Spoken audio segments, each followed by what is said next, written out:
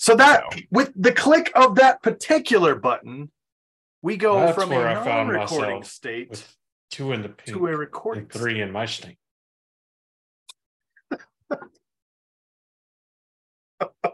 Which is not how I thought that transaction was going to go. But, you know, when traveling to WatCon. You did. Son of a bitch, all that was wasted. No, Flamingo said I heard it. Yeah. Flamingo, that was for you and you alone, buddy. If you want to be a patron and listen to all the shit that we say that's super awesome that we forget to record. Not so easy, is it, buddy? You shut up. Shut up. Weeks. I think we need weeks of catching shit for it. Vindicated. Really? You're going to complain about getting shit on for going ahead and messing up recordings? Morshadi still hasn't forgiven me for that one episode. Mine what used to be for not clicking the record button. Mine is just for clicking the record button, but not actually having it record well. Okay, well, now that we've recorded and now that we've started recording and we've guys, we're professionals now. Drink choices of the night. Andrew, let's I'm gonna bury my head in shame while you kick this off, please. I didn't know you could find like enough shame to like ostrich yourself, but you know what? Bruh. Impressive, sir. Kudos. Andrew, the toe that this man has accumulated is very high. At least 20 toes.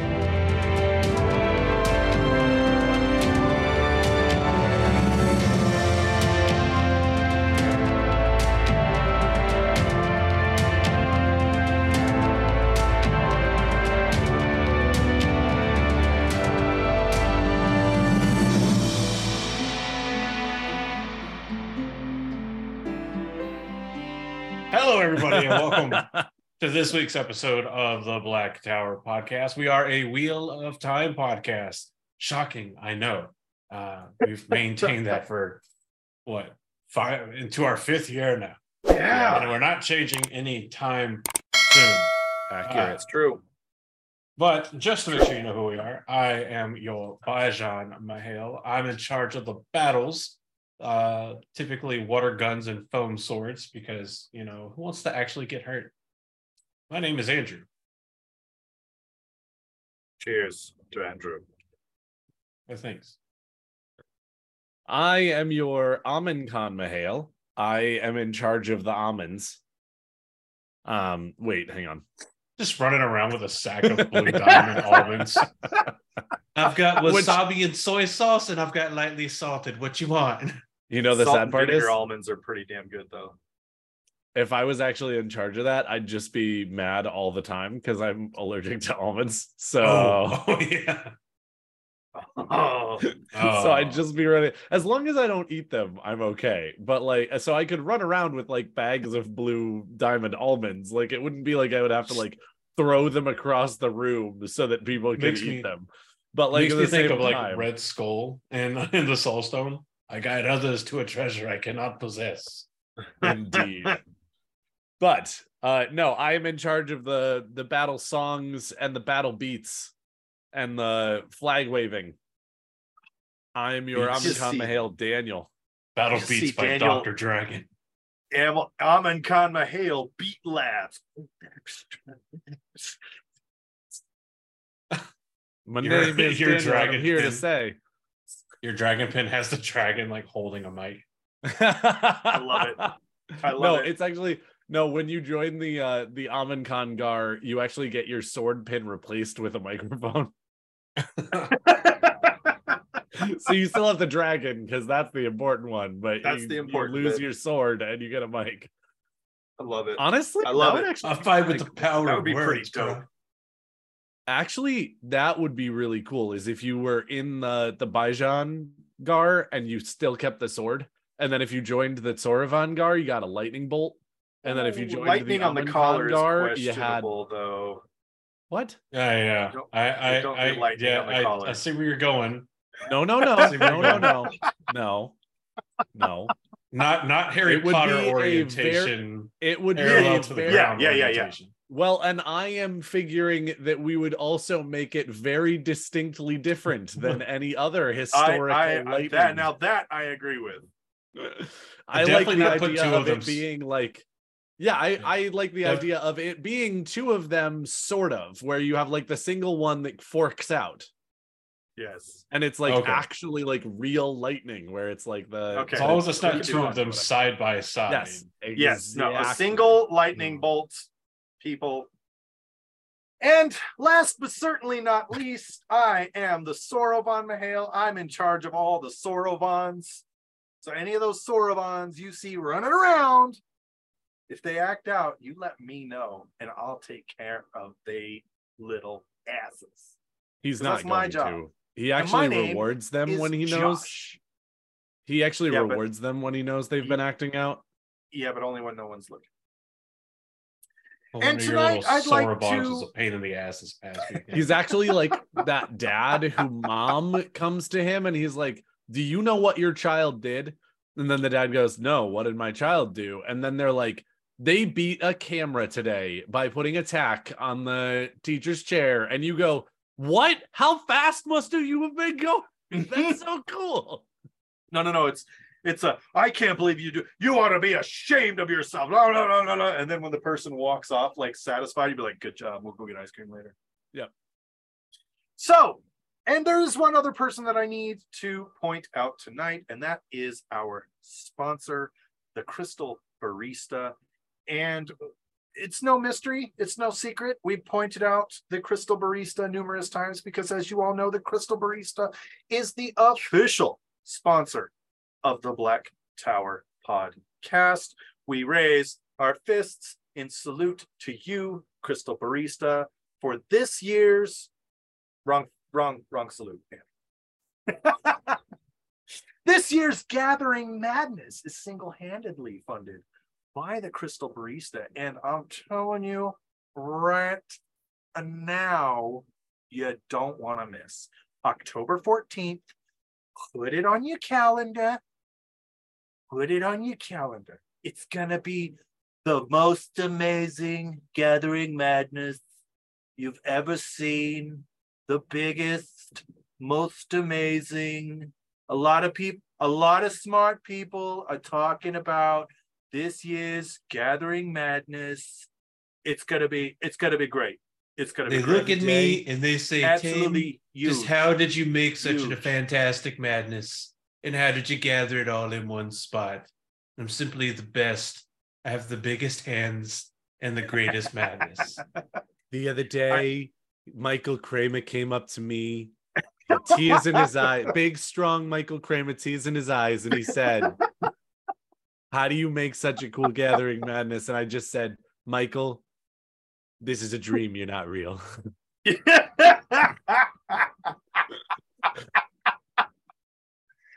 Gathering Madness is going to be off the ever-loving chain this year. So please, the ever loving. You are ever-loving chain. We are putting the pussy on the chain wax this year. It's happening, and it's going to be amazing. It's going to be unlike any Gathering Madness you've seen hitherto before, and you're not going to want to miss it. I'm just telling you. So October 14th, put it on your calendars. There is going to be 14th. There is going to be one thing very similar about last year and the year before and the year before that's Gathering Madness and this one is that the three of us are going to be there. Yeah, that is the similar.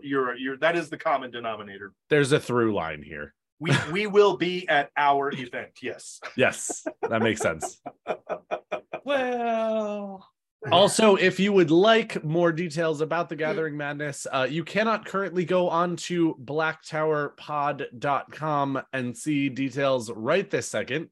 We may have the date up, but I doubt that that's even true just because we are, as you can hear, very much no longer in just the straight up planning stages of it happening because many things have happened and it's going to be super cool and super fun and super dope. But as we get more details of what activities are going to be there rather than just where it is, and what date it's on. We will absolutely post them to blacktowerpod.com. So definitely go and check things out. Make sure that you are up to date on all of the details of the Gathering Madness. We will have a lot more details coming out after WatCon, which, as we all know, is in a month and a half. Oh, that's already scary saying. But yeah, also go to blacktowerpod.com to check out all of the different things that we have available as far as all of our social media links and things like that. The last 5 episodes presumably are up there right now. It does get updated every so often, usually pretty well. Honestly, it does. Yeah. Also, you can find a little chibi at the bottom that does send you to our sponsor. She's the one with the chibi that has an Indiana Jones hat and she's like a cooler, pickaxe, more awesomer Indiana Jones chibi. That's a strong word, but okay. It is. But also, if you're not already in our Discord and you want the best chance at getting active updates when they're available on what's coming up, also true. We do put stuff most quickly, fastest, whatever the grammar is there in our Discord, more so than we tweet it out, or especially faster than we put anything on our website, because that requires work, and we'll get there. Yeah, we'll get there. But today there will be a day when the men of the Black Tower. There's no sign-in interface for the website yet, so makes it a little. There will be a day when the men of the Black Tower update the website as quickly as they get information, but it is not this day. That's true. Also, that's true. By the time that this goes out publicly, all of you listening live are getting a sneak peek. And if you would like to get a sneak peek into things that we sometimes announce on episodes, you should be a patron on our Patreon, and help support the channel, because it's awesome and it's super fun. We understand if you cannot, and we're happy to work with people who cannot on alternatives and things like that. But if you can, we would love to have your support on Patreon, and you get to listen to the live shows on Tuesday nights starting at 8 p.m. Eastern Standard Time, or Eastern Daylight Time, depending on what part of the year it is. But this weekend, we actually did a live stream for hitting all of the metrics that we needed for getting Speaking specifically to people not listening live. Yes. I know you just said that. I'm doing the double thing. Yep, where I got you. Indeed.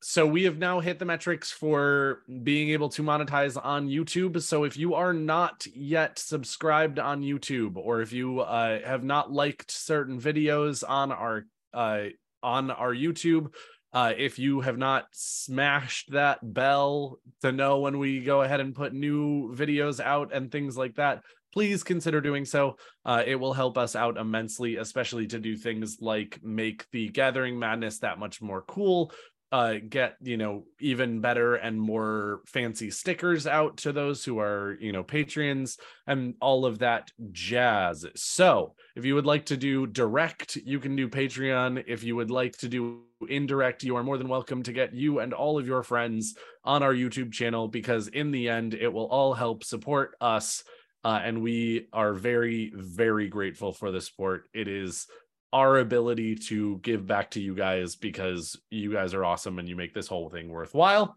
And the whole reason we're here is so that the three of us nerds can talk about Wheel of Time to each other for your benefit. True. So there you go. True.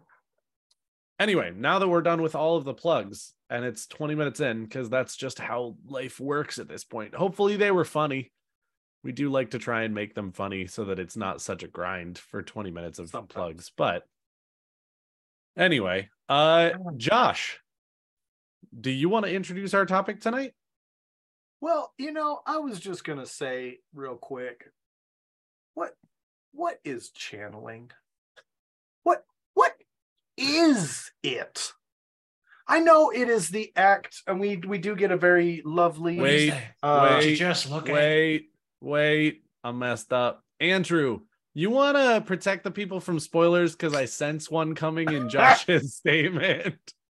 I don't. I feel that we're all adult enough to handle it, but More Shoddy has made it very easy to press a button and let More Shoddy warn everybody. So here you go, the fact checker Mahale coming in with the fact protect. Here it is. Our conversation earlier was very apropos. I don't know if the button actually worked. Words are hard. Welcome to the Black Tower, a Wheel of Time podcast. All right, let's check this one.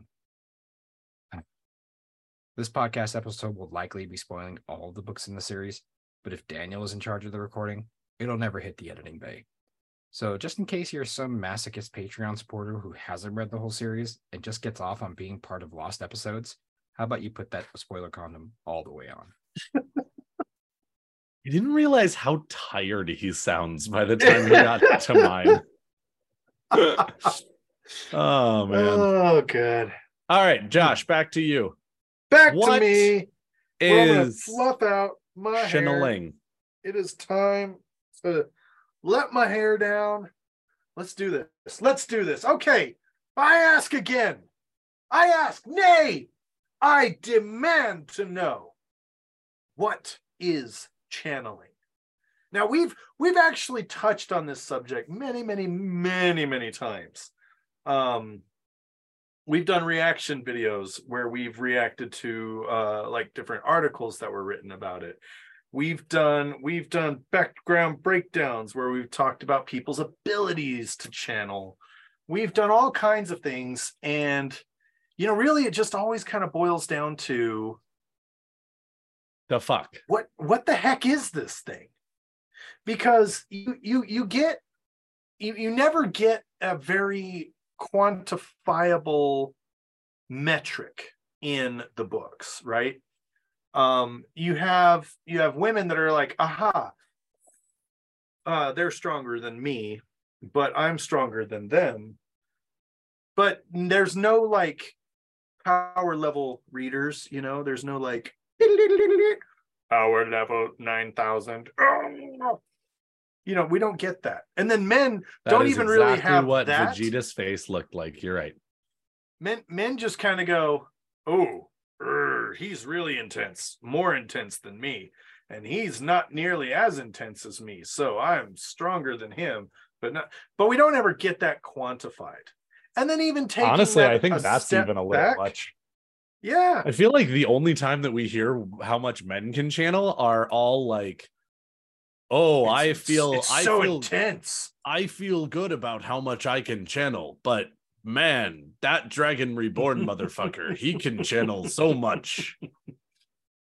Also, I don't know why all of the Ashaman and male channelers sound like cavemen. Me channel big, well, him channel more. Because that, let's be honest, any man who would want to channel has already got a screw loose. Let's not be honest. Let's be nerdy. And let's walk that a step back. What exactly is channeling? What exactly is channeling? Now, we know that for men and women, let's start with like laying out the foundations, right? For men and for women, you have two varieties of channelers: those who can be taught to channel and those born with the spark inside of them. Those who can be taught to channel may live their entire lives and never touch the source.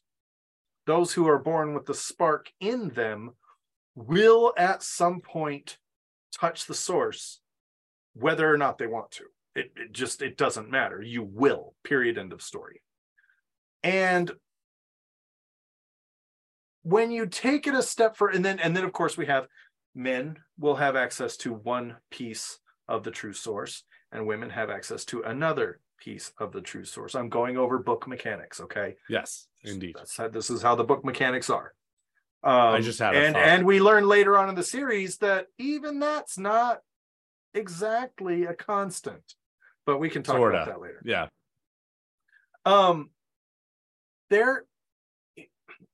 men who have access to Sidene, women have access to Sidar. There's two different kinds of channelers. When we hear channeling described, Moraine actually talks about it when she's teaching Egwene, and she says that people who can channel are using the true source. And Egwene at one point in time asks her, can you use it all? What happens if it runs out? And Moraine's like, oh, no.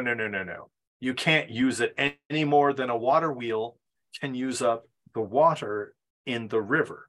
And that's what the true source is. It is the power that spins the wheel, and we are able to touch it. And then that's kind of it right there. Those are kind of the foundational like rules for what channeling is.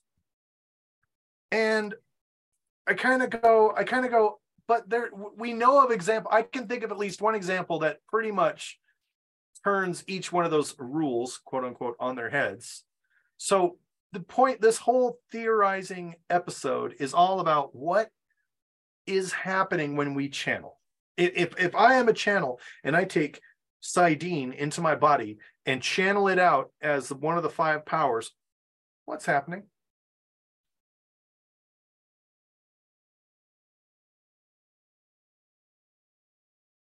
Anybody want to take a first crack at it?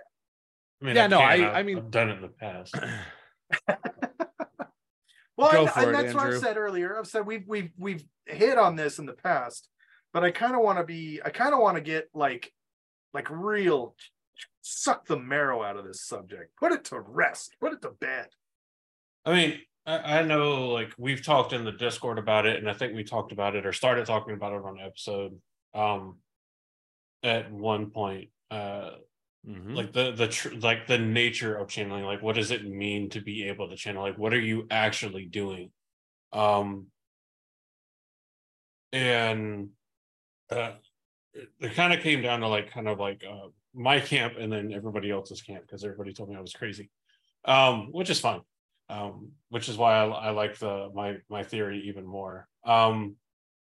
Is the general consensus is that channeling is the use of one side of the true source to effectively change the environment around you, to create new things or to remove things from the environment around you to some effect, using the 5 kind of elemental-esque weaves available.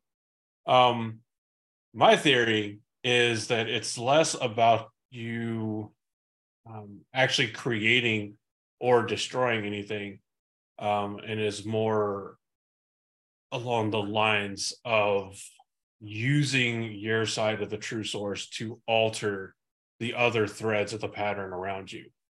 So it's less creative or destructive and more transformative. Think kind of like alchemical reactions, where you're transforming it from one thing to another rather than creating like something entirely new. So whenever you channel fire, or you channel fire and air to make a fireball, to me, you're not actually creating fire. You are changing the threads of the air molecules or whatever the kind of space is, from being, let's say, air into being like combusted air or fire, rather than just, oh, here's fire that burns. Okay.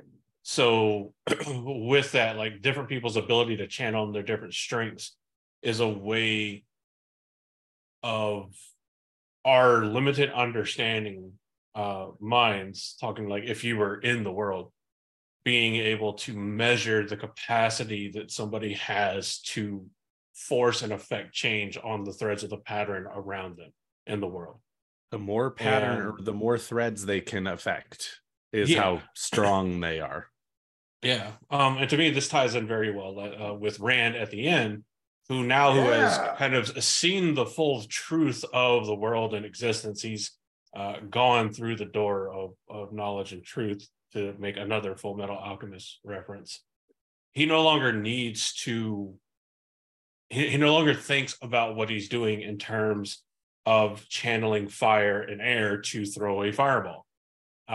He's kind of mastered what I think is the kind of original intent of Tel'aran'rhiod, and it could just will things to happen. He can will the threads of the pattern to bend and change and alter themselves around him without having to think about it in the concepts of channeling a power, dividing it into threads of fire and threads of air to make a fireball that flies through the air.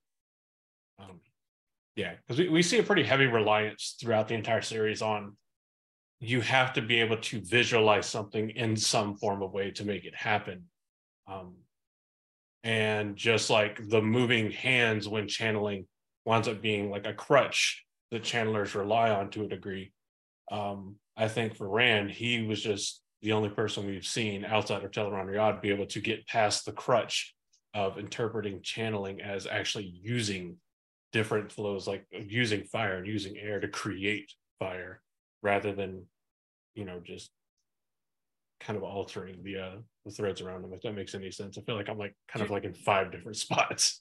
Do you know where that makes a lot of really sense. love about that is, and you touched on it with Rand's battle with the Dark One at the very end, which we already did, spoiler warning. So, but when he steps outside of the pattern, it talks about him like digging his hands into the pattern and weaving like thousands and millions of different threads. Now, it wasn't based on the 5 rudimentary threads that people have access to inside the pattern, which are, was it fire, water, earth, air, and spirit. Yep. And so Rand, whilst outside the pattern battling it out with the Dark One, is actually weaving whole ass realities. And this fits really, really well with where Andrew was going with this, is that when a channeler weaves a fireball, let's just use the example, they're not creating a fireball out of nothing. They're literally taking a thread out of the pattern and going, okay, this one little teeny piece of the pattern, I change that. When I hold my hand out, normally the pattern would say there's just air in my hand, but I'm changing the pattern to say that there's fireball in my hand and that the fireball is going to go and hit that guy in the face. And I that's kind of a whole serving of mind fuckery in and of itself. If you take Robert Jordan's love for like physics, what makes more sense that people are able to do it? And again, I'm trying to rationalize something that is inherently irrational because it's mystical, right? But is it easier to simply alter something that already exists into something else, or to defy all laws of physics and create entirely new matter, or just completely destroy existing matter? Which is, yeah, okay, fine, Balefire. That's a really big thing about Balefire, is that there is a good chance that what makes Balefire so terrifyingly effective is that it is like a weave that has discovered a way to fully, absolutely destroy matter. I think it's actually, I think Balefire is actually something completely different. Okay. There's this great D&D thing where you give your characters or your players as a DM basically a ray gun. And if they use it on something, that thing immediately disappears. But what it's actually doing is the beam is grabbing the thing and pulling it out of time and space and placing it at the final boss. So the more you use it during your campaign, the harder your final boss is, because you've just placed it in the room with the final boss. And so I think Balefire is just that. I think it's moving things, and people are just like, no, it removes them from the pattern. And it's like, no, it doesn't. It just moves them to the other side of the universe. There's another world over there that keeps sending their bad stuff here. Using I very much Balefire as well. No, I'm just kidding.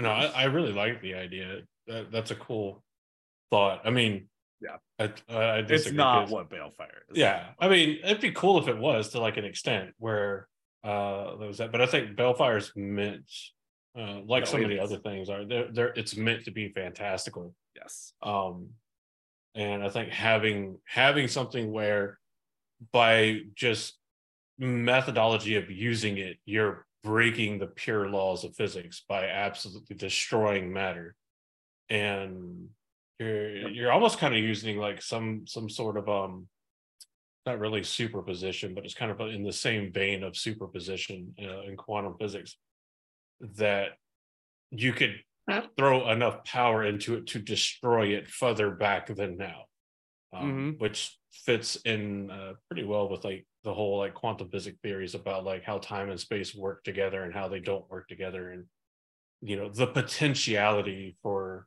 some degree of time travel and all that kind of jazz that an Irishman by the name of Stephen Hawking was so good at talking. Hey. Yeah. My theory on what channeling is a little bit different, but somewhat similar, because again, the idea of Robert Jordan being incredibly scientific, and being fascinated with things like quantum physics and the science behind so much stuff does lend itself towards giving a more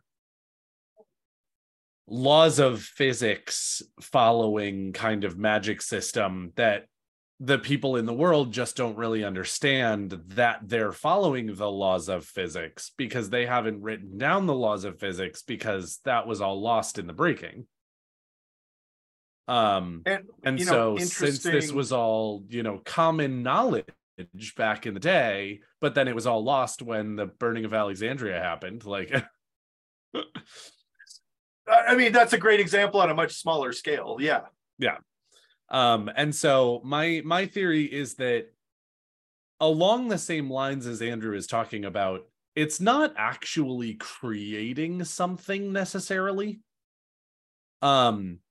It's not making new matter or destroying matter that already exists, unless it's Balefire, because it's special. And Robert Jordan wanted to use magic to break his own rules, which is great. That's kind of the point. It's only a weave, Daniel. Right? That, given that the creator used the power to create creation, or it flows through creation, or it pushes creation along, turns the wheel, whatever metaphor you would like to go ahead and use, I find it to be sort of the essence of creation tucked away outside of creation, or flowing through it in an invisible way. Whichever one sort of you want to look at it as, that makes your brain hurt less. And that channelers are not actually creating fire. They are not actually creating a fireball. They are not actually creating a wall of fire that springs up from the ground. But they're building Legos. They can grab from this immense pool of Legos that is this unincorporated matter and use it to create what they would like to be having happen in this world, in the way that their brain can understand all of this unused or unaffected matter. I just had the visual of the kid who's like, these are my Legos. I can play with them. You cannot. So like all the channelers being like, this is my bin of Legos right here. I can play with them. And then like the person who can channel more is like, yeah, well, I've got the whole Harry Potter Legos set. So that's cute that you've got the race car, but I've got the whole. The Chosen are just running around playing with Lincoln Logs. Yes. Well, and it's sort of that idea of like, also, let me throw out there, this is a tiny little bit of a tangent, but it matters to what I'm about to talk about. Right. I definitely think along the lines of what Moraine is talking about when she tells Egwene, you can never use up what's out there. You are using a thing, but it is an unfathomable expanse of just unincorporated building blocks. And you tap in and you grab the pieces that you want and you affect the world around you, but it is so much more massive than you could ever possibly use, and it is so much more massive than any single human, any group of humans, or possibly all of humanity could use. Now, which would be the river. Well, in but the metaphor now that Moraine used, yeah. Yes. It's interesting because Moraine's a dumb fuck. Like, she knows a lot. She is very smart. But when it comes right down to it, Moraine is standing there telling Egwene these truths about something she can't possibly understand, therefore has no discernible truths. If you cannot actually fathom the entity that you are using or working with or whatever, it doesn't have to follow the rules that you're saying it does. I mean, No, if you think about it, they have granted. more evidence at the end of the series that these pools of power are more likely to be finite than they are infinite. For example. And so again, they're trying to understand these vast concepts of stuff, and they just are doing their best. And again, that's where Moraine and the Aes Sedai and all of these other people are not actually dumb fucks. They are just trying to use the scientific method effectively to understand the world around them, and they are talking about them in the language that they have, and they are understanding them in the equations that they can put together and things like that. And that is valuable. It is very valuable, but it is kind of humorous to talk about unfathomable and ununderstandable, at least with your current tools. I'm not saying that they're literally impossible to understand, but this idea of something that you can't possibly understand with the tools that you currently have as being in these boxes that you have then made is just a little bit laughable. And it's one of the reasons that, like, again, we're not going to get into this sort of discussion, but rules for God or gods make me absolutely insane. So this thing or things that are completely outside of the realm of human understanding, this is how they work. Why? Why in the absolute world would you ever say that as a definitive thing, given that it is outside of the possible understanding of humanity at this point, and you started your sentence with that? One of the quotes I absolutely love, and this is a quote in, I'm actually going to Google it right now so that I can actually give the person who said it credit. Hey, there you go.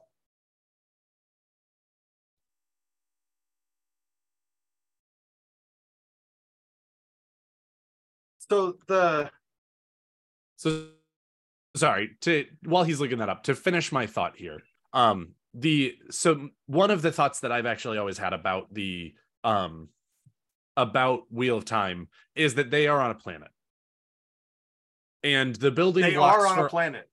That the building blocks for, well, it never actually claims that, Josh. You're like saying that as though it's like a truth, like not necessarily, but I mean, it's strongly suggested given the, like, you know, moon landing and things happening in the first stage and things like that, but it's never explicitly stated. So presumably they are on a planet, and the universe outside of them is infinite, effectively.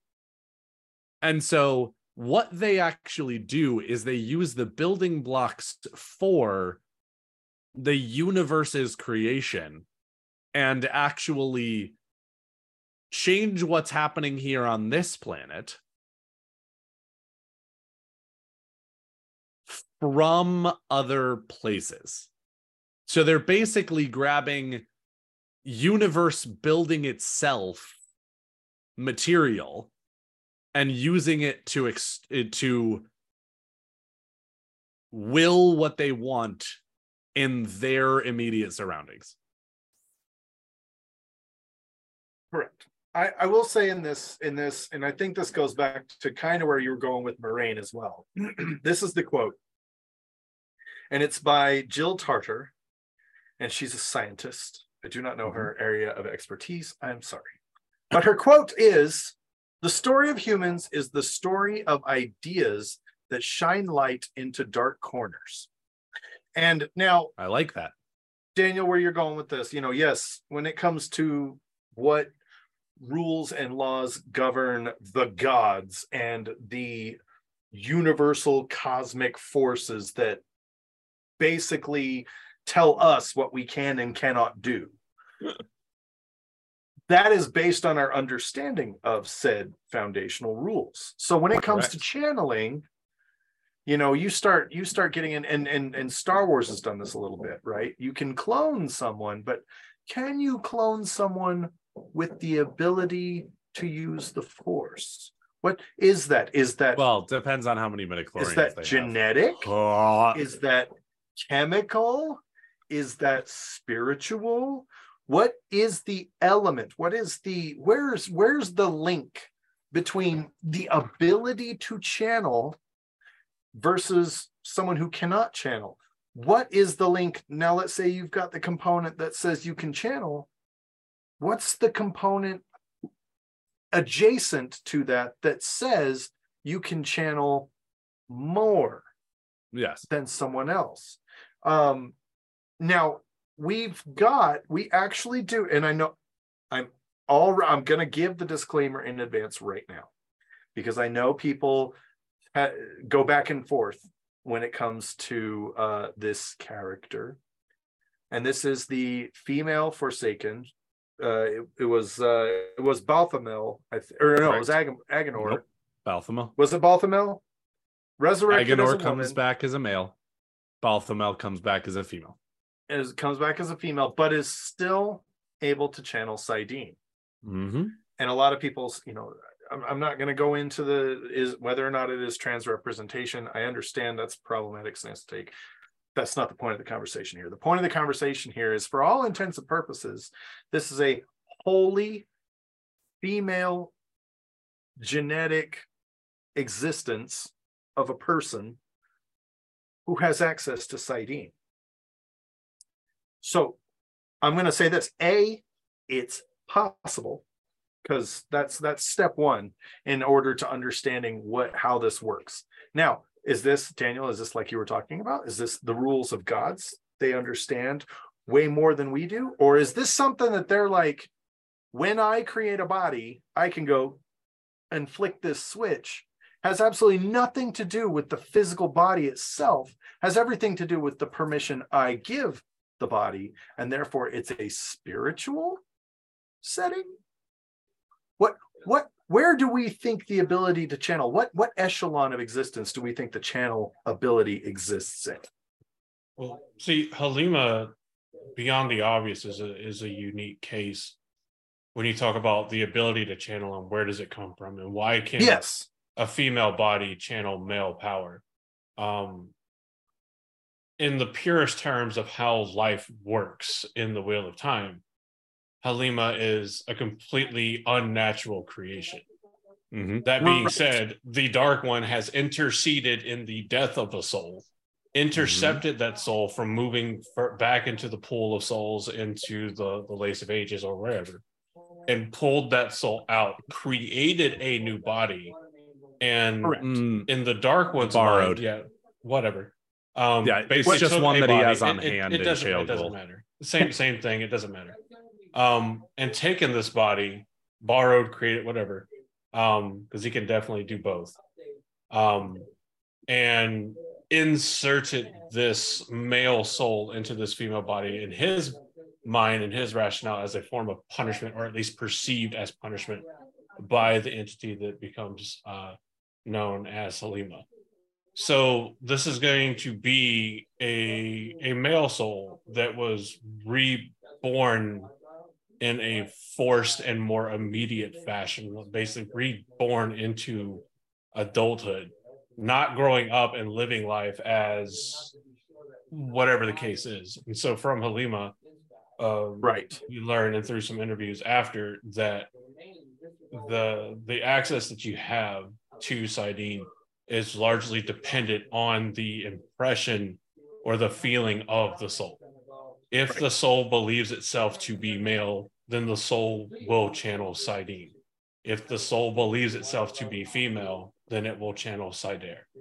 So it does mean that it's possible, but outside of the Dark One intercession rebirth of Halima, it is not seen anywhere else that we see in the series. Whatever. But it is possible. Mm-hmm.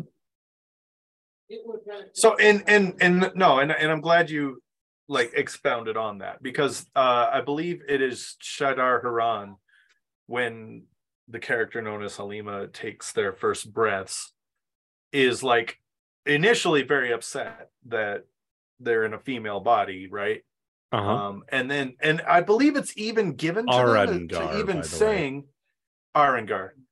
I believe that Shadar Haran even says that if you want, eventually the soul you can have access to Sidar, but for now, I think it's of more benefit to have access to Sidene. But like, I believe that there is a specific passage, and I'm blanking right now. I need my fact checker, Mihail. Where you at, more shoddy? But I believe there's space in there where they straight up say you will have the choice. You can make the choice, and eventually you can embrace Sidar. But for now, you have access to Sidene because that's kind of where you are. Yeah. I do see in the chat, he who comes with the wine asking for references to channeling being in the genes, in the genetics. And this is kind of the point. With any solid evidence. This is why we wanted to kind of talk about what is channeling, because it's one of those rules that are accepted when you come into a book, when you come into a story. There are foundations, right? There are foundations of, and I'm sorry, and just to bring into this conversation, he does say they touch time and time again about it being bred out or being culled. That is a theory that Aes Sedai have, and that is a theory that was widely shared in Shara. It's not so much shared in, I think, really anywhere else. I think everywhere else is kind of like, well, they don't talk about it other than like the Browns. They don't talk about it in Randland because having less, if not no, male channelers isn't a negative to the way that every culture in Randland works. But Sara, it does seem to be conjecture style evidence that would seem to indicate that there could very well be a genetic component to it, because we do see that the channelers at base level from Sara tend to average stronger than the channelers for Randland. And I think it's about somewhere in between Randland and Sara that we see happening in Shan-Chan. Well, and just as another kind of a point on that, he who comes with the wine also mentioned earlier in the chat, and I wanted to mention it. In the Age of Legends, channeling was seen as science, as a scientific practice, as something that was very easily scientifically understood and manipulated. Fast forward 3,000 years to the next age and the post-apocalyptic fallout of the breaking, and now it's magic. We don't really understand what and why. So you've got a really great point. The topic that we're discussing right now, we are essentially, in effect, the members of the third or fourth age, not really understanding what this was, but those in the Age of the Legends presumably had a much deeper understanding of how channeling worked. And I would even posit as evidence to my statement on that they were so adept with channeling, or specifically the very concept of channeling, that they were looking for a more potent version of that, ways of making channeling more potently available to channelers and other people. Now, we do know that people who could not channel did exist in the Age of Legends, because they talk about Tyron Grial that were made specifically for people who could not channel. And there are theories as to whether or not that meant they had electricity. Interesting to think that, like, in their pursuit to bring about pure equitable balance, and I mean, I'm thinking of this more like in a Confucius way, not some grand statement way, just to put that out there and be very clear about that.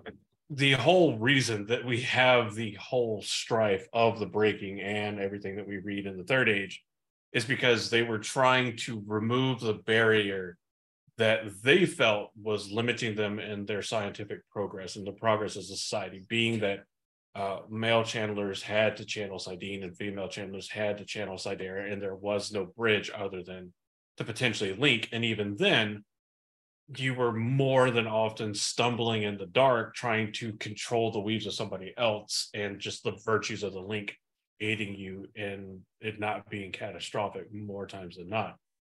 So they were seeking out a new power that everybody could use together, so that how every channeler, male or female Aes Sedai, learn how to channel could be uniformed, and they could work better together and could like experiment in the same ways at the same time. So there's a bit of irony, obviously, in them trying to make things where they can work better together and accidentally wound up absolutely destroying what balance they had. Yep. So, well, it's also, it becomes this question of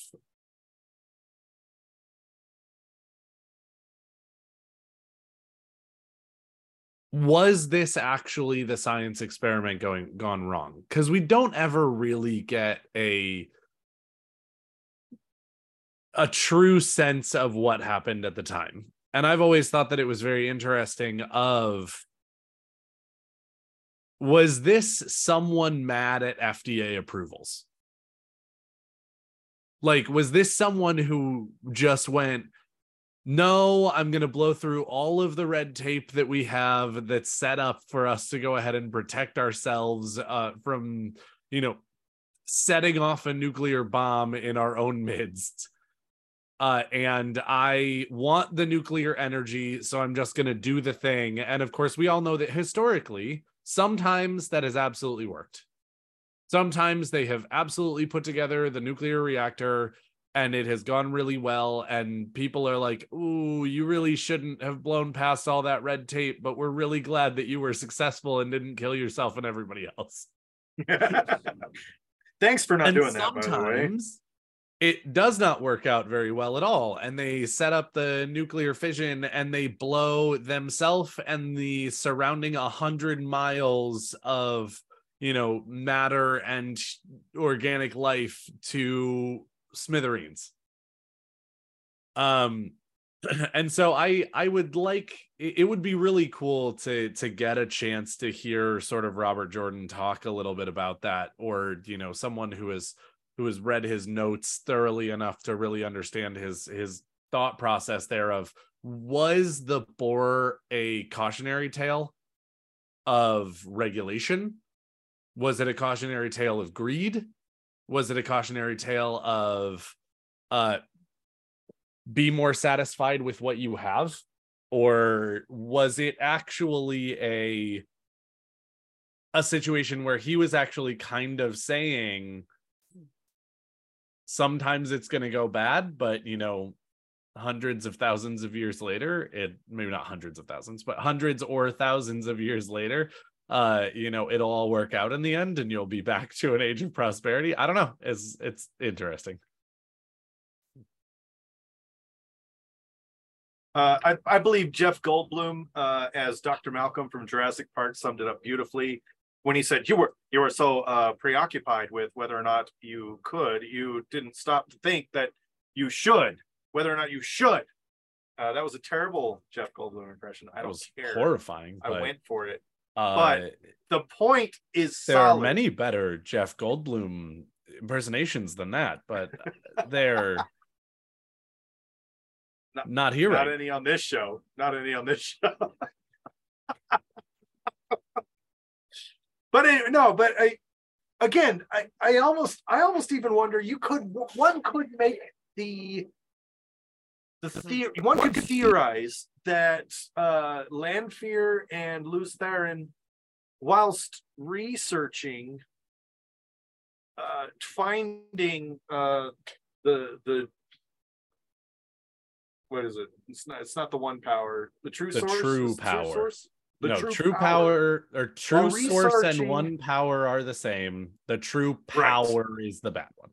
While researching the true power, they could have been trying to unlock the secrets of channeling and how it works. I mean, entirely possible. There's just, and again, the unreliable narrator of The Wheel of Time is so prolific and so prominent that, and I honestly think that Robert Jordan, every time he uses the line, the truth that an Aes Sedai tells you is not necessarily the truth you think you heard. I feel like that's him laughing, like giggling like a shithead every time he writes it out. Like, this whole chapter, you thought you read something, but you didn't. And I'm like, dude, because there's so many times where he gives us the information and we think we know the information, but to come to find out it was from the unreliable narrator. And we were led falsely by someone else's misunderstanding of the truth of the situation. Yep. Which is why when it comes to what is channeling, such a seemingly simple question to answer. I remember first reading the series, my buddy, and I've shouted him out a couple of times already, because one of these days he's going to listen. And he's going to hear his name and he's going to be like, what? So Ben Lowe, my boy Ben Lowe, whilst selling me on the series originally, when we talked about channeling, he actually said, if you are a vessel, it's filling yourself up as a vessel for the one power and then able to water the flowers around you. And the people who can channel more are larger vessels than the people who can channel less. And I thought that was a really great explanation at the time. So, I just had a thought. Sorry, go ahead. Hit it. I was just going to say, simply speaking, it's a pretty good overview. Like it answers the question without leaving the rest of the but what if. Sure. Yeah. So anyway. That was the end of my statement. Do we know, and I think I know the answer, but do we know, or do we have any indications about excluding the true power? Can the Dark One grant people the ability to channel? So in the story, it does not seem like we have any definitive evidence at all. Now, again, when he brings back the souls of the Forsaken, they seem to retain what they had. And whether that is the Dark One being able to say, here is your channeling ability back in exactly the capacity that you had it, or a similar one, or, negligibly different, or whether that is their channeling ability tied to their soul, which is what he's putting back into a new body, is unclear. But it does seem like the Dark One does not have any stated ability to give anyone the ability to channel beyond the true power, which is his dominion. if that makes sense. I mean, because it builds or potentially builds an interesting conundrum. Because if the Dark One cannot grant by itself the ability to channel into a body that he's putting these souls into, then that would mean that what we've learned is some of the two things he can't do roughly would be give somebody the ability to channel and create bodies for whatever reason. I mean, that's a really weird one to not be able to do, to not be able to create bodies. Again, there's some assumption going on here that he can't do things rather than he just doesn't do things. Sure. Because I think it's more the second one than the first, but again, that they talk about it like it's a can't. Yeah. Yeah. I mean, so if for this kind of like little thought experiment, I guess I'm going to take things at face value, the things that we don't see him do and him expressly do other mechanisms to accomplish a similar thing. We'll just assume that they are things that he can't do. And it might be a bit of a trope that, as the king of destruction, how could you create life? It kind of seems like it's a bit of an antithesis to who you are as an entity. But I digress. So let's assume that he can't create bodies. And let's assume that he cannot grant the ability to channel. Just pure channel, excluding the true power. Yep. Then that would, at least the same way that the ability to channel and the strength in channeling apparently or presumably or potentially, whatever word you want to use, being bred out of people by the ostracization of male channelers, and they're being hunted down and killed. That would imply that there's at least some, maybe not just like flamingos that I said here, that there is a genetic component to channeling. Because if it was, but then it raises the question then, if these Forsaken that are reborn and their souls are snatched near the moment of death and are put into these bodies that the Dark One has on standby, or that the Shadow has on standby, whatever, do the bodies, is the reincarnation of sorts of the Forsaken such a big deal because the bodies that he's putting them back into already have the genetic ability to channel, and they may or may not have the soul component? Because it seems that the soul is going to be what maintains memory, what maintains experience and skill and everything. Much in the same way we see Rand, especially once he finally accepts who he is, have just this incredible breadth of ability that Lews Therin was renowned for having. Are these bodies that already have the genetic component that he's putting the Forsaken souls into, and those are in much more limited supply, so that's why it's a bigger deal for the Dark One to resurrect his servants. So I really like that idea of 100% of the population. If you look at 100% of the population, 50% of them have the genetic predisposition to be able to channel, but only 6% of the souls that are actually tied to those bodies actually have the mental capacity, spiritual understanding, whatever you want to call it, as far as that is concerned, to actually use that physical predisposition. Bodies are also genetically predisposed in some ways to an amount of channeling. And so when you get a soul that is matched with a body, that is when you get a channeler. And that's actually one I like that a bit, or I actually, even more so, what if that's what's going on with the difference between the spark and the ability to learn? The spark, you already have both, and the ability to learn, you have the genetic, but the spiritual or the soul-based trait has to still be created. Yes. And of course, like, it's also a thought of like, again, it's sort of is your soul able to learn? So there's even sort of a third category here of some souls, some spirits will absolutely undergo the moment of realizing what they can do. But only ones that are matched with genetically predisposed bodies are actually able to do that, and therefore they will touch it. Because at the moment that the spirit realizes it can do it, the body kicks in. So the ones who can learn, if it's a yeah.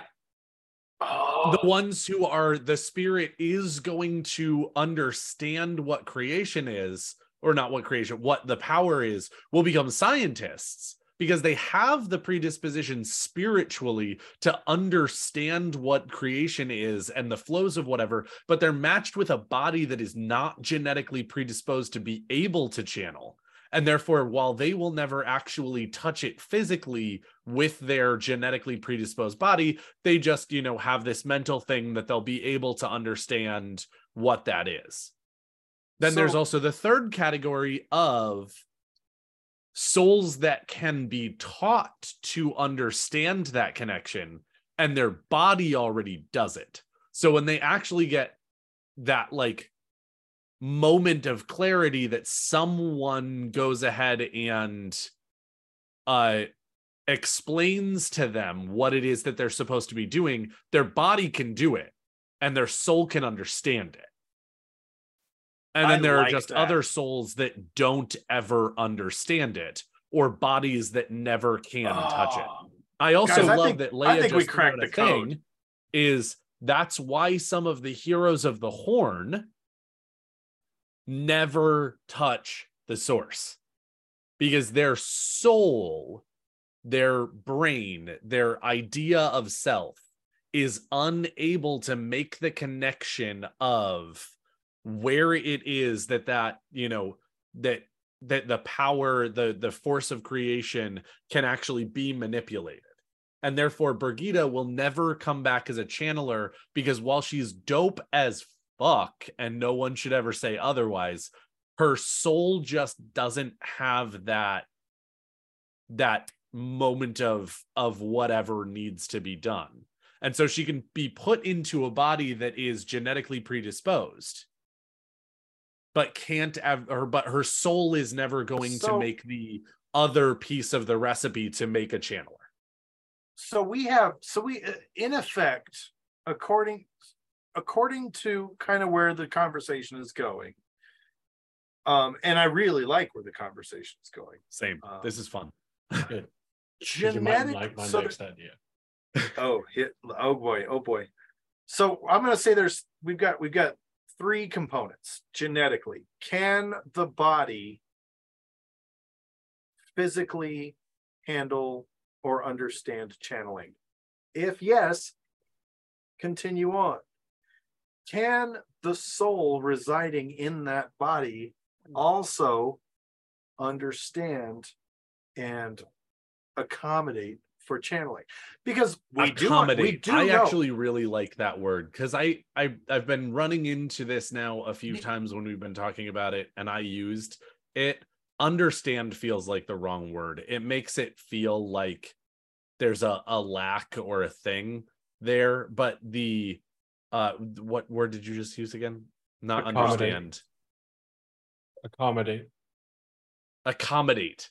I like that word so much better. It feels like a not a reward, but like an extra thing. So it's not that you can't understand. It's that whatever it is can't accommodate the other piece of it, or the other pieces. I really like that. Sorry, I wanted to jump in there because this language has been throwing me a little bit as we've been talking about it, and it's hard. I like the concept of it being like an understanding and ability to conceptualize, because if we see people that have the genetic ability to channel but not the soul based ability, and if the soul houses memory and the essence of which the person, we know it does. I could imagine if somebody was a strong word, but we presume very strongly. Imagine if somebody's reborn and their born into a body that doesn't have the genetic traits to channel, but their soul remembers the conceptualization and how channeling could work, or they at least are predisposed to understand it when they hear Aes Sedai talking about it. I think you could have that. So I like it. But accommodate does sound nice. I'll give you that. And Sexy Morshadi, the fact checker Mahale, coming in clutch. Basically, just, you know what? I don't even want to say it because it kind of just.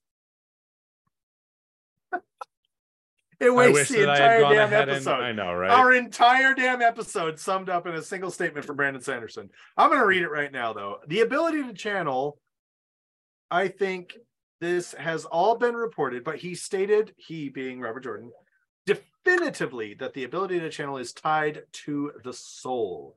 He stated definitively that the spark was not tied to the soul, but could be affected by a specific body. Just because you had the spark in one life, you could be reborn and just have the ability to learn. He stated that with 85% probability that strength in the power was not tied to the soul, meaning that if you were an uber channeler in one body, you could be weak in the power in your next body. Which absolutely means that, again, Andrew hit the nail right on the head. I was about to say, you know what that means is Andrew's one smart motherfucker. I raise my tankard of taint to Andrew and his immense, supreme smartness. Don't do all that. Like, don't I'm doing the it. ego. Yes, it's happening. Halima's body was specifically found for Balthamo. Moradin's body was specifically found for Shamael. That is absolutely, that's canon. That clearly, based on that interview, if Brandon is being honest, which it seems like he just about always is, then that seems to be 100% the case. So that the Dark One actually had to find bodies to house Ishamael, Balthamel, Agenor, Lanfear, all of these different people that were that would make as sense close to their power level as possible. Yes. But so here's where my other thought was coming in. Yes. Because if we know that the creator is responsible for all creation, that means that whether it's just introducing the variety of the different genetic predispositions of the body, to introducing the different capabilities and understanding abilities or accommodation abilities of the soul, that at the moment of creation, assuming coming into the first age and like our current time world, our timeline, whatever, anybody that could potentially use magic was already known. And then moving into the second age, where there is no concept of this ultimate evil, the concept that the Dark One doesn't earnestly exist. Sure. Everybody that could or ever would have the ability to use the one power in the Age of Legends belonged exclusively to the creator. Exclusively. Meaning that the only way that the Dark, doesn't mean that they're good people, but belong exclusively to the creator. Right. Meaning that the only way for the Dark One to ever have underlings that could use the power had to be the innate corruption of the creator's channelers. That there could never be somebody born of the Dark One's influence and accord initially predisposed to fight for his side or to be on his side to be able to channel, because he could not bestow that ability. So interestingly, that part is also true, because I would even take it one step further, is actually going even more into that. On some level, you've actually hit on a larger fact in some ways, that if the Dark One is actually incapable of creating bodies, period, other than maybe Shadar Haran.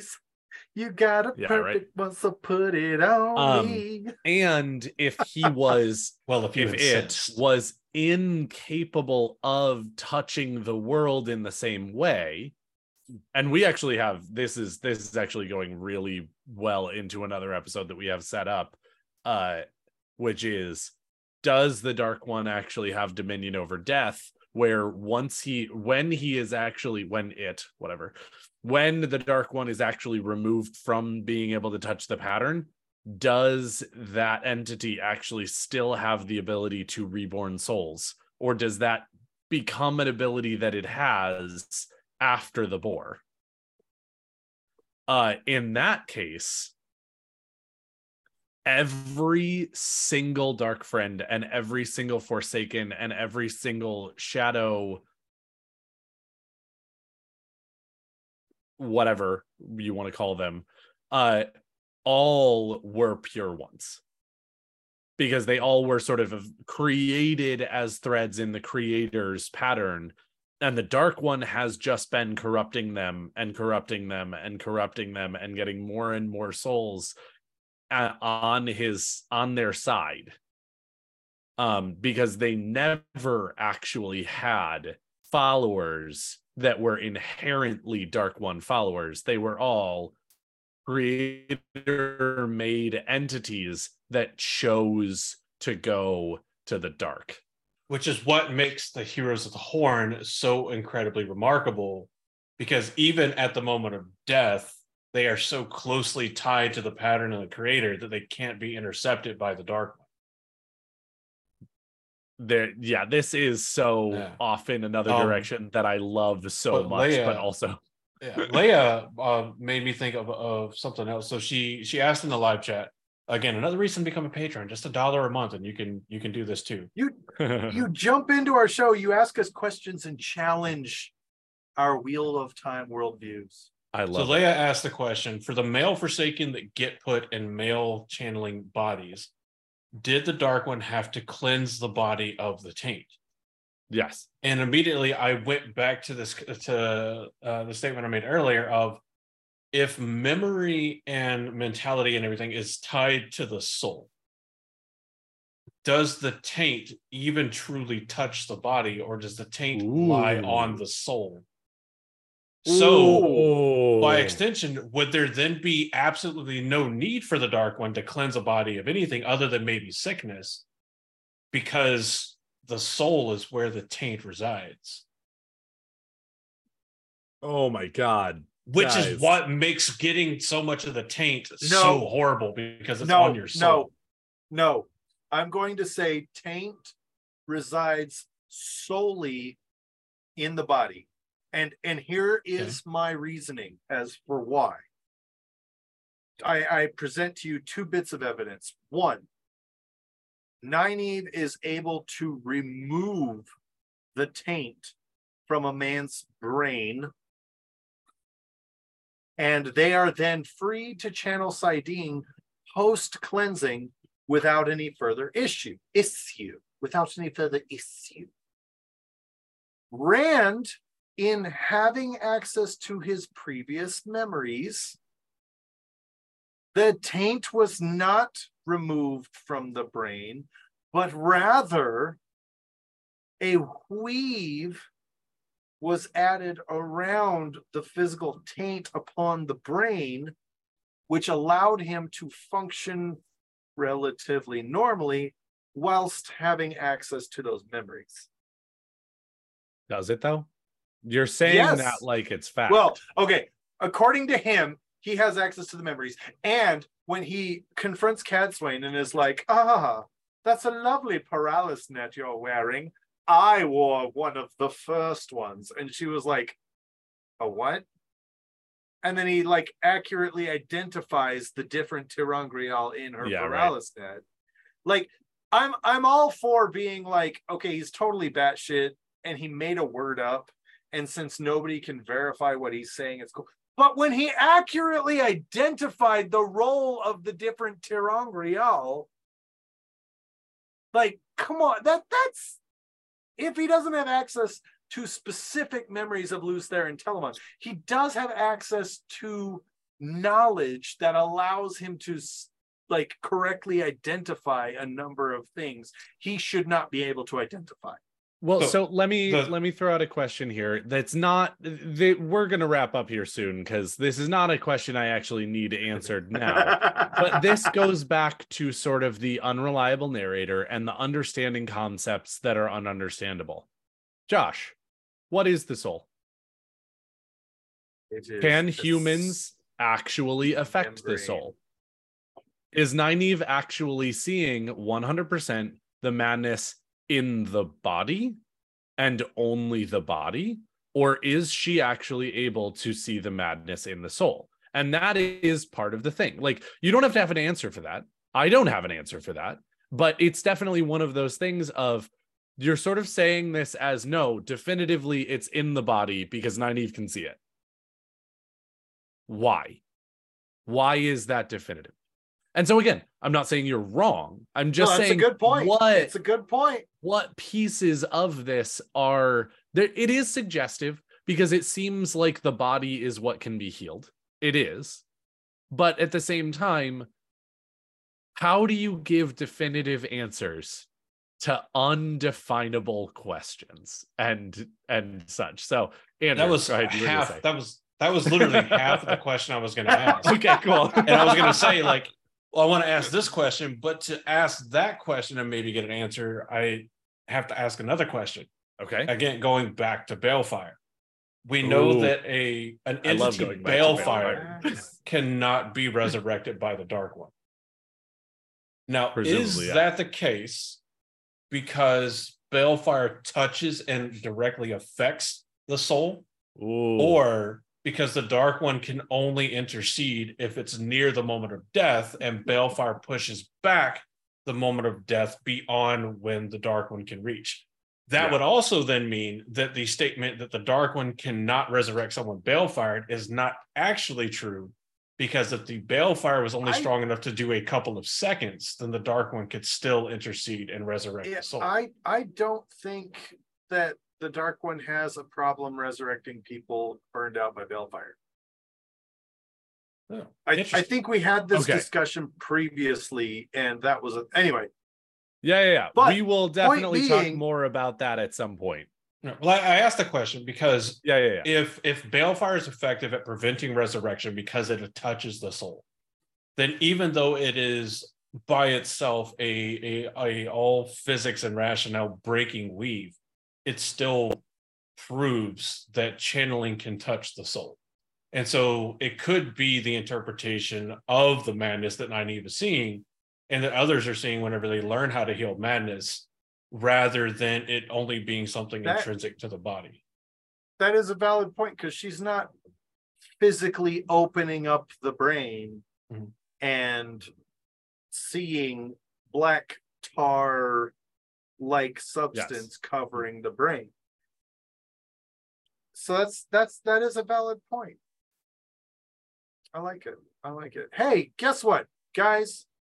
I'm gonna dive into this one last thing that the fact checker Mihail has said, and then we're gonna use that to flavor our final thoughts.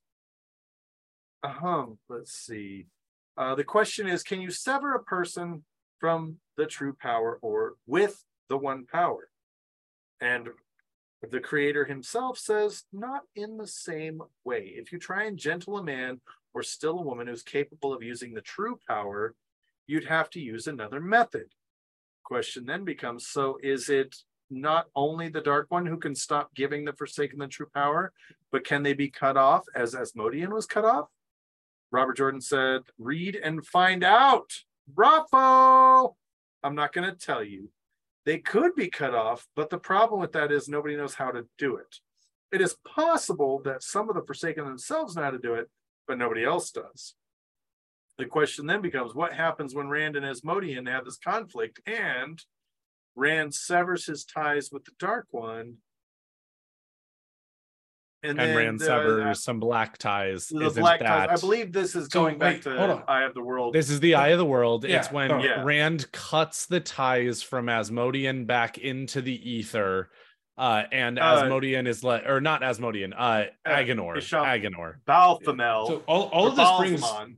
again No, like it's this. Agenor. Balthamel dies immediately from the Green Man. Agenor is the one that Rand cuts. And then he fights Balsamon and does the same thing. He cuts the cord.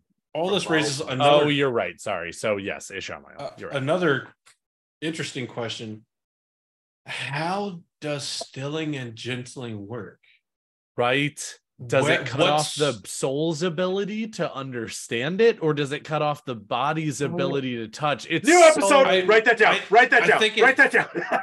Yeah, I think it. I mean, that is a good thing for us to explore more. But I think it has to be the soul, because Does it?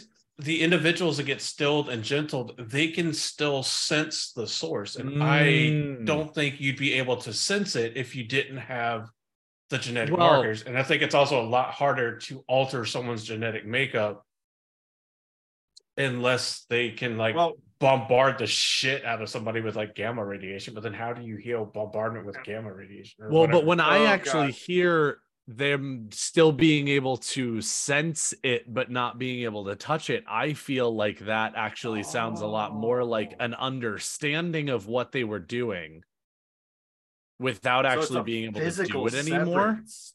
Like, So does do you that think- that to me sounds like it's a physical alteration, but the brain retain or the soul retains the ability The that soul it remembers. taught to the brain, if you will. Oh my gosh. So wait, would that mean that if somebody has the soul marker to be able to channel, but not the genetic marker, if they can understand it, could they potentially experience the feeling of stilling without ever having been actually able to channel? That was actually kind of what I was talking about earlier, of like somebody who Oh. understands what's happening becomes like a great scientist because, you know, they understand something outside of their ability to do, because channelers sort of stop thinking about it.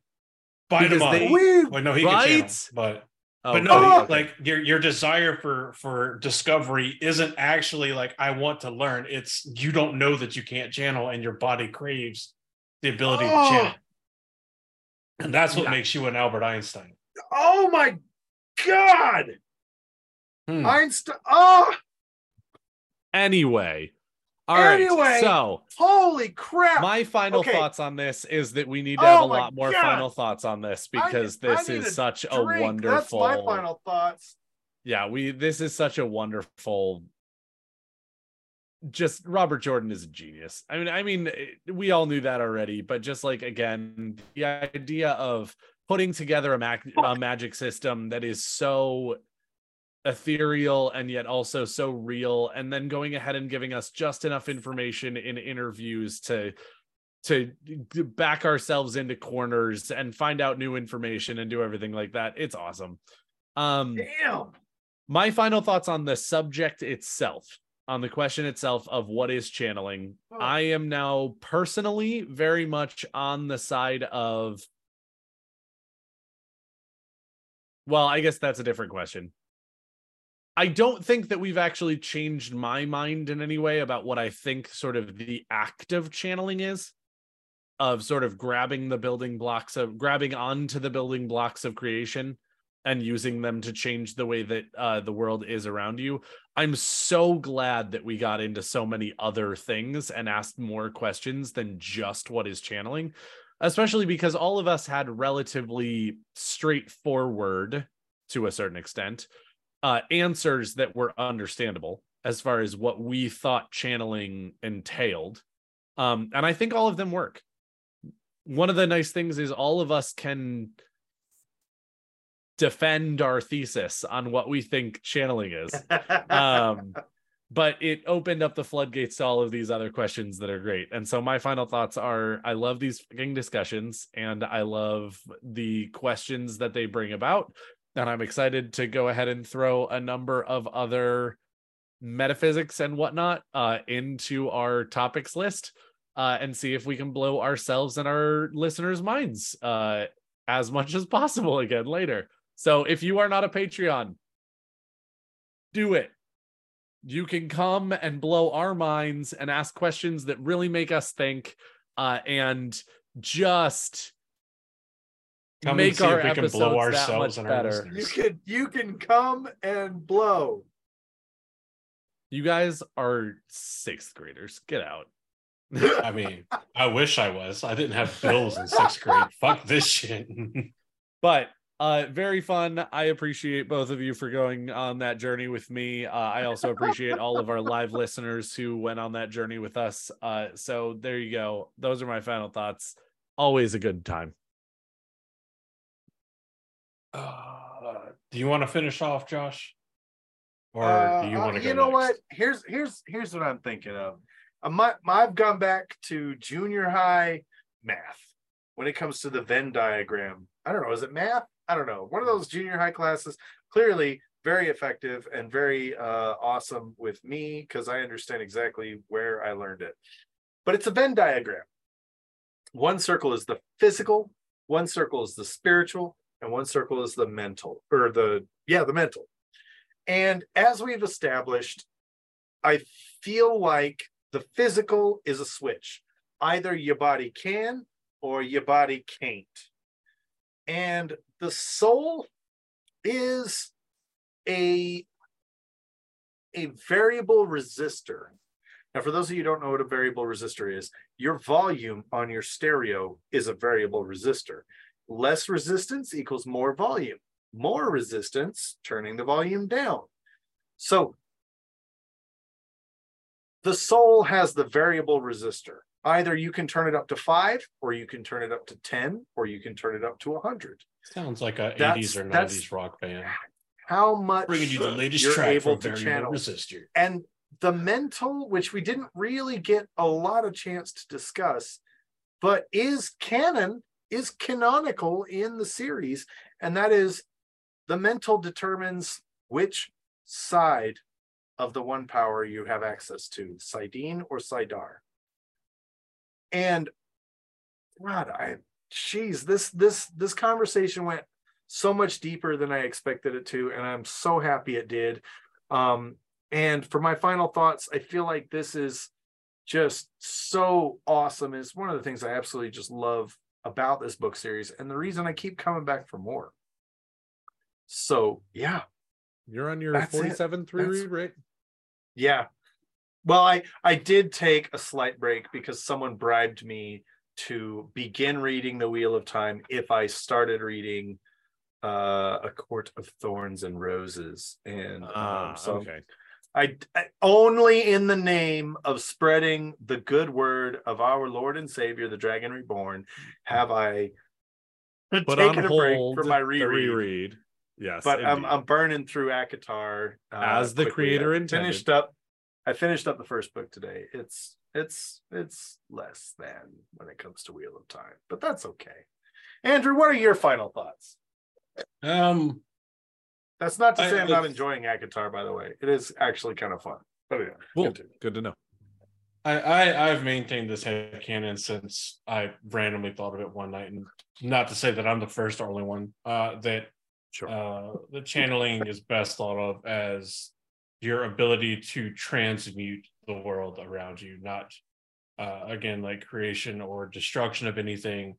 In the words of Flamingos to Die in the live chat, we didn't start the fire. We just changed the air into fire. Yeah. I think it ties in really well with Teleron Riyadh. I still think that Teleron Riyadh basically serves as a training ground for humanity. Those that can access it can use it to start unraveling the mysteries of how to affect the world around them.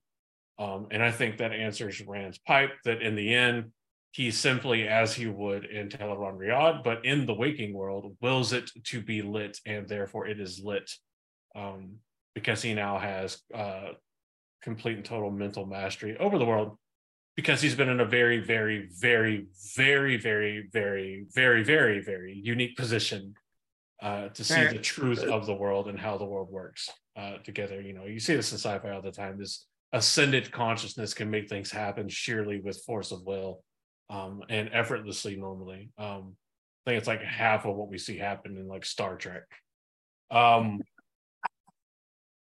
being said, I think like the fact that we came to the conclusion that there was a soul-based and a genetic-based marker or prerequisite for being able to channel without having to have the questions that Robert Jordan and Brandon Sanderson answered, and that our fact checker Mahal Morshadi brought up, I think is great. It does show that we can come to accurate conclusions without the fact checker Mahal if we must, though we don't always choose to. I don't wanna. But I think it's really cool, and I think some of the best discussions like this that go more into like the metaphysics of the world bring up more questions, because it makes it easier to think of topics for future episodes, so it's less brain power and more content. I mean, it's a never Don't say the incredible quiet part discussion. out loud. Yeah, all right. I think it's great. So yeah, this is definitely one of the discussions I'm left with more questions than answers. Oh yeah. And none of them are about what I think channeling in and of itself is. It's Right. all about the ancillary aspects around channeling. So and the wise words of a man known as Borat. Great success. Great success. Indeed. So thank you all for being here. I'm so happy. This was such a great conversation. I'm seriously looking forward to seeing your comments below, telling us what we missed, telling us the things that we maybe got wrong. Point it out, but bring your receipts. Thank you so much for being here. Thank you so much for behaving so well whilst receiving this week's weekly dose of taint.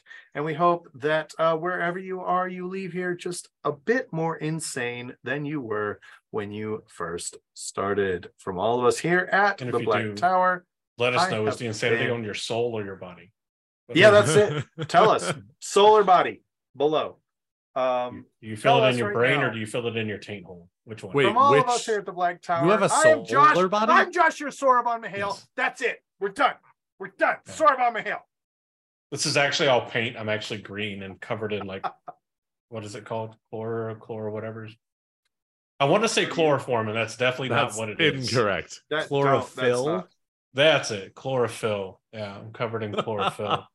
Yeah. Anyway, I've been your Bajan Mahal, Andrew.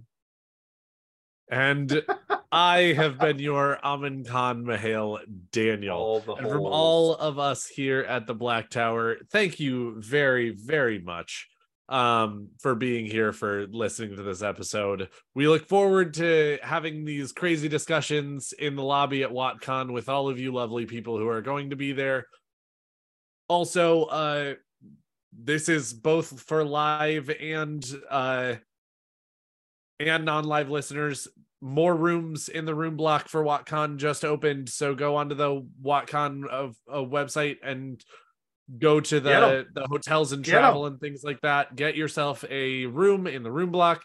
They are a reduced rate. I think they are not quite as reduced as they were originally, but again, that's what happens when you have to get more rooms, which awesome problem to have.